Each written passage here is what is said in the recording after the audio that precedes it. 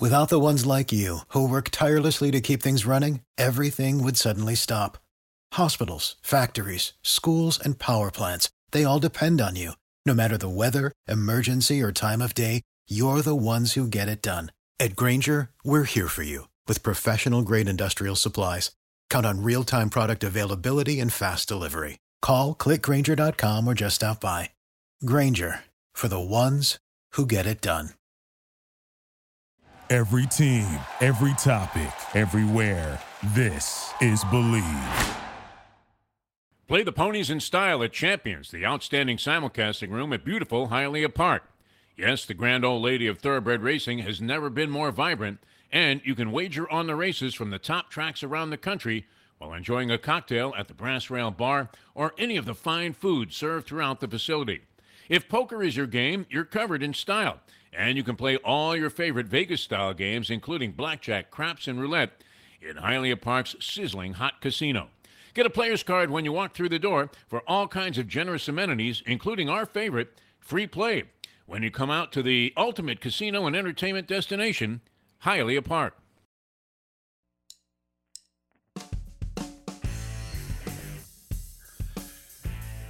Welcome to another edition of After Hours with Defo and Luby. Jeff DeForest and Mike Luby Lubitz with you here on Believe Network. And every time that I've come across this gentleman, which was infrequently, but numerous enough for me to always come away overwhelmingly impressed with his way of illustrating what goes on in life, and especially on the NASCAR circuit. Pleasure to welcome to the show, and you see him as a NASCAR commentator. Of course, had a brilliant career as a driver, and as part of the first family of NASCAR, we welcome Kyle Petty to the program here on After Hours. Kyle, how are you? Thanks so much for joining us today. Thanks for having me. I really appreciate it. Welcome. It's great to be with you, and you were doing something that I guess kind of goes against the grain here a little bit, but this new book that you have out is drawing rave reviews, and everybody can't wait to dive into it, because you take a deep dive into a lot of things and areas concerning NASCAR and NASCAR coverage and the image of the sport that might have been considered untouchable before. Tell us about Swerve or Die, your book about the first family being the Petties of NASCAR racing. Thank you, sir. Yeah, the world is changing. It's okay to talk about things now. Used to nobody talked about anything. So, it's a book about my life growing up in the sport. It's funny talking to Jeff Burton and Dale Jr. and some of those guys recently after I'd written a book, and they didn't really even know I'd written a book. I grew up with Richard Petty, but I also grew up with David Pearson and Bobby Allison and Donnie Allison and Buddy Baker, all the greats from the 60s and the 70s, because I was just a kid going to the races tracks with my dad. Then I raced against Earnhardt Sr. and Mark Martin, and then raced against Jeff Gordon, and then raced against Jimmy Johnson and Tony Stewart and the greats that came along at the end of the last century, I like to say, in the beginning of this one. But I've just been around a long time, so my perspective of the sport, where it is, where it's come from, and our family's involvement in it, and the way it intertwines back and forth. It's kind of what the book's about. In the last chapter, we get into NASCAR. We get into race relations with Bubba Wallace and some of the things that have gone on in America. We get into electric cars. We get into green movement. We get into a lot of stuff. So it's just it's one man's opinion, one man's view, and that's about what it is, and that's what it'll always be. It's not going to be any great piece that goes beside Dickens or Hemingway or something like that. It's just an opinion piece. It's just an opinion piece. Kyle Petty with us here on After Hours with Defo and Luby, Jeff DeForest, Mike Luby Lubitz. And I'm sure you've addressed this question many, many times, and I may have even posed it to you before, but just always curious, because I grew up and NASCAR racing was on Wide World of Sports. We weren't necessarily, I grew up in the Northeast in New York, the biggest fans. I didn't have the deepest understanding of it, but it was there, and there wasn't that much in the way of sports offerings, especially these kind of anthology shows on TV. So, we took in the NASCAR, and it was Cale Yarborough and A.J. Foyt and your dad. And, and then I guess later on, to a large extent, the focus was on Dale Earnhardt. But what was it about your father that made him so unique, where he was able to compete at the highest levels with these other, guys at the time that will always go down as Hall of Famers and among the greatest. What was it about your father's driving technique and/or competitive spirit that set him apart from these terrific drivers that were around at the time? You know what? No idea. No idea. But I will say this. But if you and I could bottle that and sell it to some of these young guys, we wouldn't be on the radio, and I wouldn't be talking to you. We'd be in the Bahamas somewhere on a boat. I can see that. Because it's that intangible. It's that intangible. What made Nicholas Nicholas? What made Palmer Palmer? What made Mays Mays?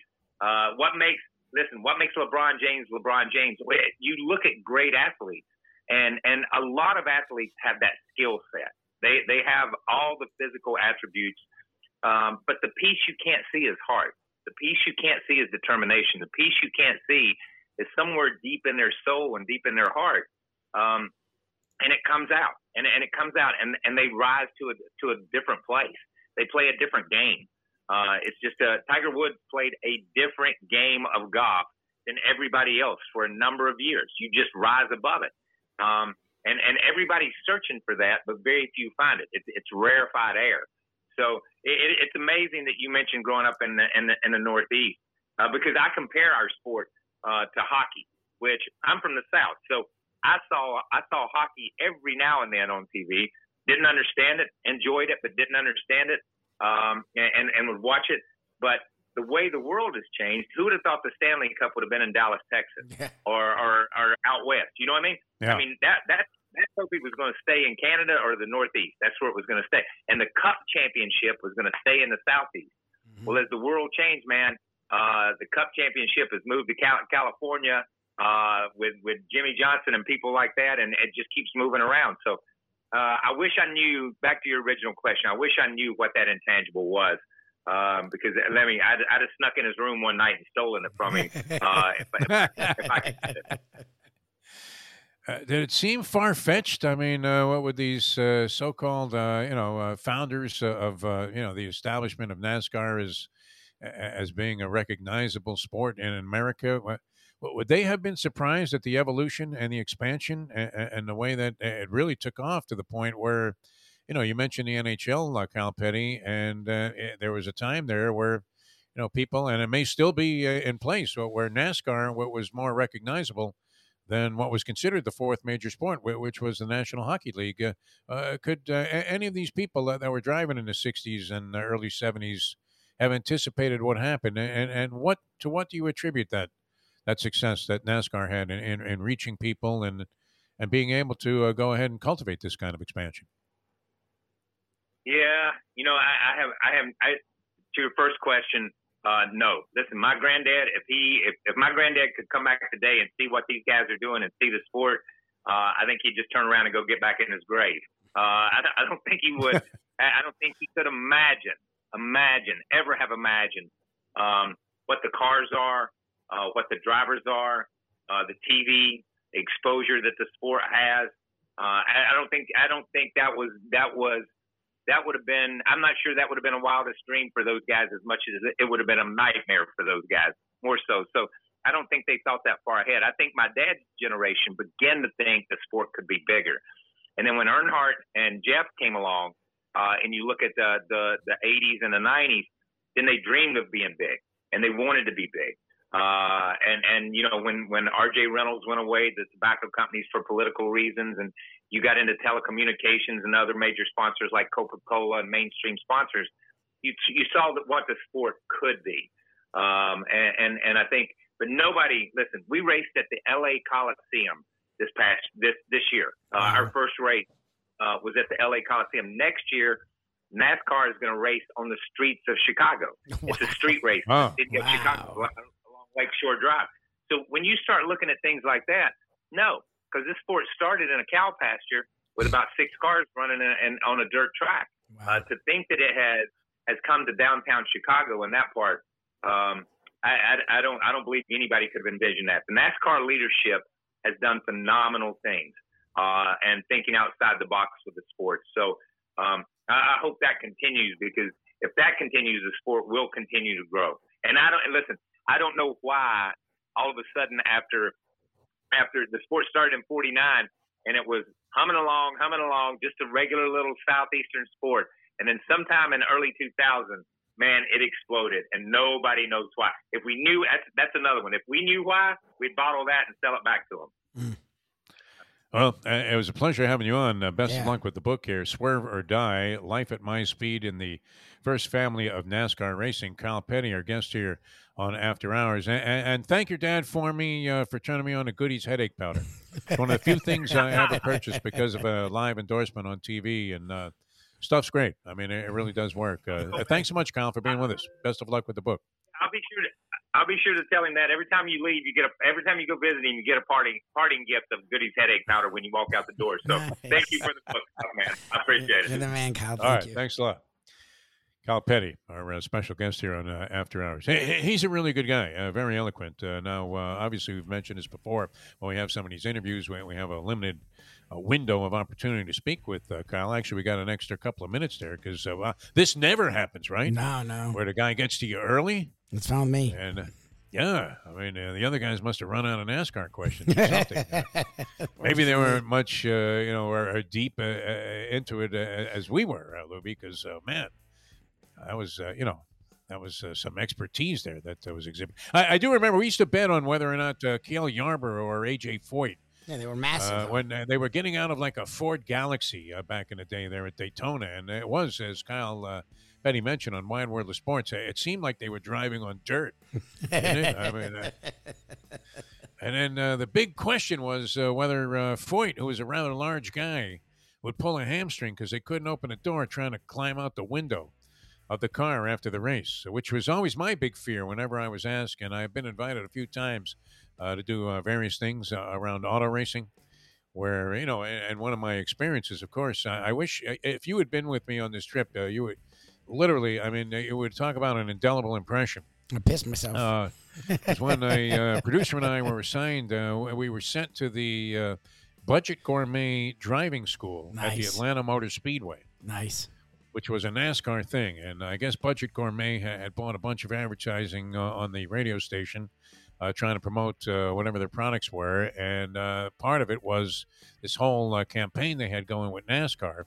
So they sent us to what was a very sophisticated, just because it was a frozen dinner, it was a very sophisticated NASCAR driving school. One of the places where you could go in like 3 days, almost become like a reasonably, competent NASCAR type of driver. All right. So, and people paid big money for this. So we get a freebie into it. And I remember we're going about, we get to the airport and the radio station wasn't really that, heavy into the idea of us going and spending a lot of money on this trip. So they told us to rent the cheapest car that we could find. All right. Are you following this, Luby? I'm following. Cheapest car that we could find. But doesn't this car have to drive on the thing, or they give you a car? Well, no. For the NASCAR training, you're driving an actual like NASCAR type of car, right? Okay, You're driving a race car. Okay. But we're trying to get there from the airport, and we don't know exactly where we're going to get to the Atlanta Motor Speedway or the hotel, but we wanted to go to the Speedway first because it was one of those deals where we flew in the day that we were supposed to start the training. Oh, jeez. Okay, so we're getting there about 9 in the morning, and we're supposed to be at the first class at like 12 o'clock or something. Of course. So we go straight to the Speedway, and we had rented a Geo Prism. Oh, jeez. Which was a piece of shit car that really didn't have. I don't even know if it had an engine. I'm not sure. I think they had two ducks, like churning, with their webbed feet in the water there that constituted whatever it was that they, were trying to generate power with this car. So anyway, we end up driving onto. We took a wrong turn driving into the track and ended up on the track. Oh no! Is that really? In this Geo Prism. Now, what I didn't know about the Atlanta Motor Speedway, they have the most inclined bank turns. I mean, it was like being Lance Armstrong in the Pyrenees. I mean, the bank turns at the Atlanta Motor Speedway are like climbing the Himalayas. Oh, I mean, they're just, and the Geo Prism couldn't handle the acceleration and height that we were trying to navigate there. And all of a sudden, we hear. And we're on a track with this piece of shit car that is no more powerful than a golf cart, trying to go up a mountain while cars were actually on the track going 170 miles an hour. You talk about shitting in your pants, man. Oh, my God. Wow. True story. How do you... And that was our introduction to our NASCAR training. Oh, my God. We only lasted one day in the thing. We went for the first day, and after the first day, we said, you know what, this ain't for us. So we just did the shows as if we were going to the school and talked about Budgie Gourmet and how fine the frozen broccoli was, or whatever it was that they were pushing. The turkey, it wasn't the turkey. Yeah. It was stuffing. I will say this: it's physical. It's a lot more physical than you would anticipate. You know, this was at a time when I was in reasonably decent shape, and it was more strenuous. Very hot inside the car. You're wearing like a heavy, the fire suit thing is kind of heavy duty with the helmet and everything. And you're, actually struggling to keep this thing together. And, if you get up to any kind of speed over, if you're going 150, it's a little bit strenuous to maintain that. How they do that for whatever it is, 300 laps or whatever. Yeah. It's not that easy. It would be physically demanding of these drivers. It's not like you're cruising down the, expressway there on your way to pick up a couple of burgers and some ice cream or something. So respect for these people.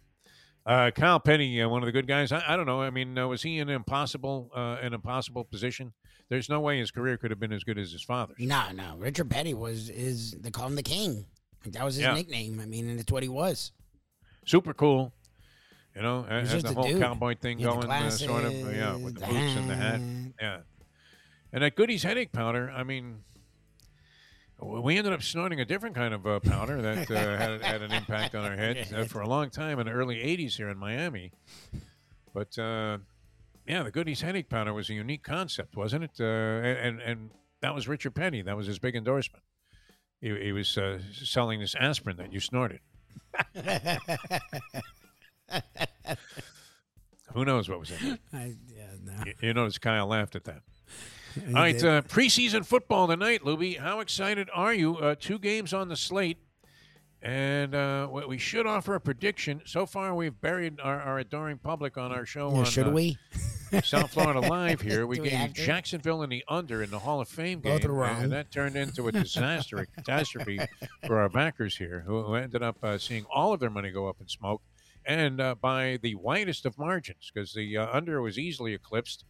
The game, the total was 30 and a hook, and it ended up being 37, I believe.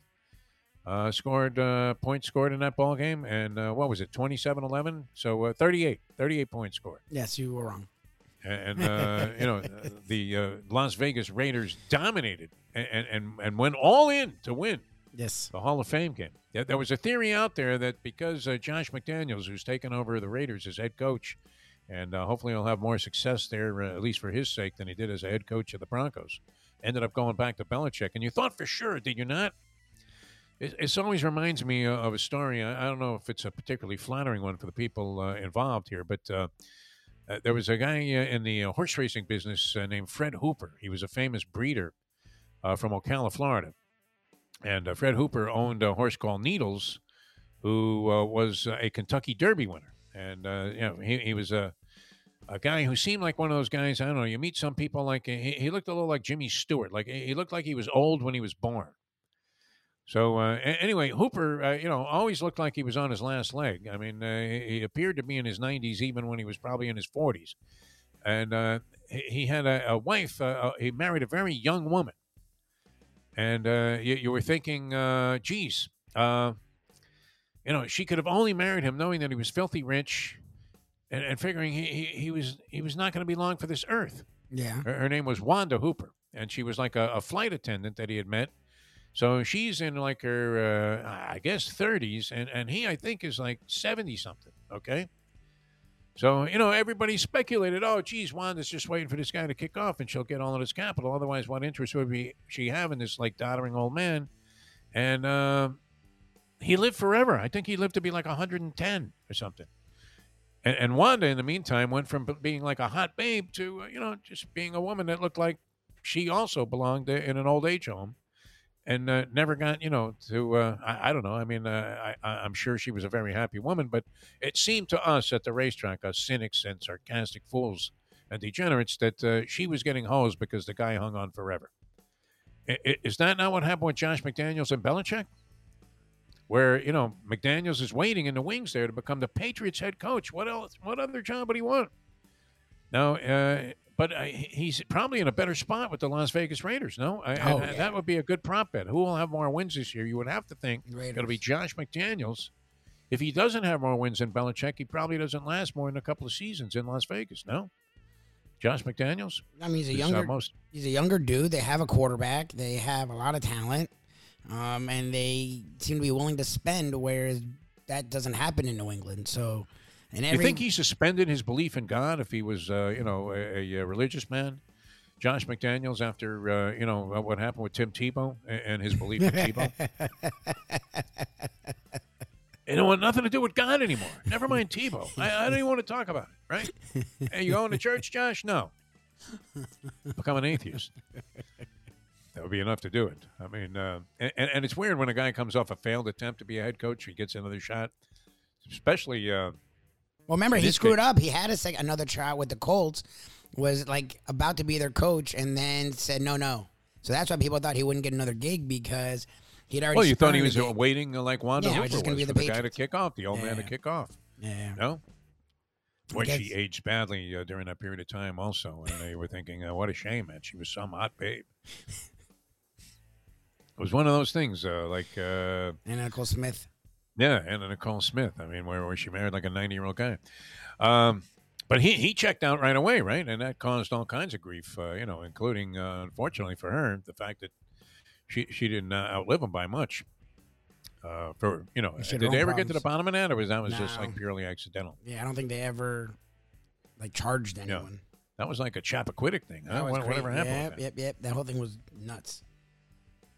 All right. Anyway, preseason football tonight. So, what are you saying? Giants 2.5 over the Patriots. Lumi, where are you going with that one? Giants, I guess. New coach. Giants. He's going to care. Lay the points. Belichick won't care. Establish a winning attitude. Belichick doesn't care. All right. And Ravens. John Harbaugh wins every preseason game, laying 3.5 against the Tennessee Titans. Ravens are at home. Now, the Patriots, the odd thing is they're dogs at home in a preseason game. Couldn't you see him grinding out like a nice, thrilling 9-6 victory with all scrubs in the game? I think that's what Belichick would dream for. I think you're going to see them go down. I think Daboll wants to show whatever. Same thing with McDaniel. The Raiders cared about that game a lot more than the Jags. That's for sure. Yeah.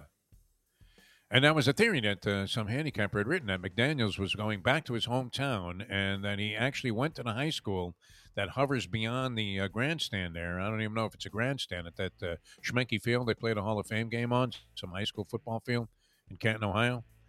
And that would add incentive, because he had local ties there to the area, that would add incentive for him to go out there and win with the Las Vegas Raiders. I don't know. I mean, I believe that people that bet the preseason should be brought up on criminal insanity charges, no? What do you think? Just or considered that anyway. I mean, not just insane, but criminally insane, Louie, to go out there and bet the preseason with conviction. Yes, I agree. Yeah. I don't know how to get picks. All right. I guess Harbaugh. Sure. The Ravens. Thanks to Kyle Petty for joining us. His book is called Swerve or Die. Yeah. Life at My Speed in the First Family of NASCAR Racing, which Lee Petty, his grandfather, kind of invented. Started it, yeah. Richard Petty was one of the greatest of all time, if not the greatest of all time. Yeah. I guess people would say Earnhardt, Dale Earnhardt, number one all time. Well, no, everyone says Richard Petty, but Dale Earnhardt is like right there, like that neck. And then I guess Gordon and Jimmy Johnson. Jimmy Johnson did a lot of things that no one ever did. Yeah. So that's probably the lineage. Petty was very likable, though, also. I mean, he was a cool kind dude. of an engaging character. He seemed very cool, very coy, and, just had the right kind of persona to be legendary in this sport. All right, thanks to Kyle Petty for joining us. That was a lot of fun. Luby, you have a great day, and everybody out there, fantastic being with you here on the Believe Network. That's BLEAV. Obviously, you found us, so that's good. You can check us out on South Florida Live every Monday through Friday from 7 to 9. Tomorrow we do a show called Degenerate Friday, so that'll be right in line with everything that's going on in broadcasting today, although we do take a little bit of a different slant on a lot of things, including betting the preseason. So we'll give you whatever insight we can. Now, if you follow us during the regular season, we have some dynamite handicappers on there, including World Championship handicapper Mark Lawrence, and then the professor, our good friend, is excellent. Tremendous. And I believe has had, I don't think he's ever had a losing season.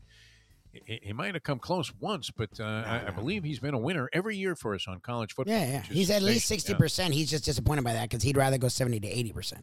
But he always is up every year. If you bet his picks. I don't think he's ever been under 500. So, and he's had some big years, including last year, which was spectacular for him. Gets really into college football. So check us out on South Florida Live, the Defoe Show, and I think you guys will enjoy that, especially when we engage in degenerate conversation on our Degenerate Friday show. All right, for Mike Luby Lubitz, I'm Jeff DeForest. Thanks so much for joining us here and downloading the show and checking it out on Believe. And remember, you got to go Tug McGraw. The Mets, they may go all the way this year, Luby. They're on fire.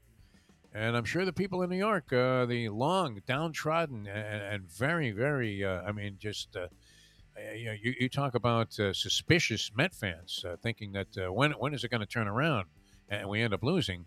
Even they are saying right now, like Tug McGraw, you got to believe. These days, we're all looking for comfort anywhere we can find it. Thank goodness for Landlubbers Raw Bar and Grill in Plantation, because they are making sure you are as comfortable as possible. First of all, they're not only open for delivery and pickup. All you have to do is go to landlubbersbarandgrill.com for both pickup and free delivery. You're going to have the best wings in the world. You're going to have a great burger. You're going to have their amazing soups. Again, Landlubbers, Raw Bar, and Grill. It's nice and easy. Just go to landlubbersbarandgrill.com for both your pickup and free delivery. Thank goodness for Landlubbers for making you always feel right at home. Thank you for listening to Believe. You can show support to your host by subscribing to the show and giving us a 5-star rating on your preferred platform. Check us out at Believe.com and search for BLEAV on YouTube.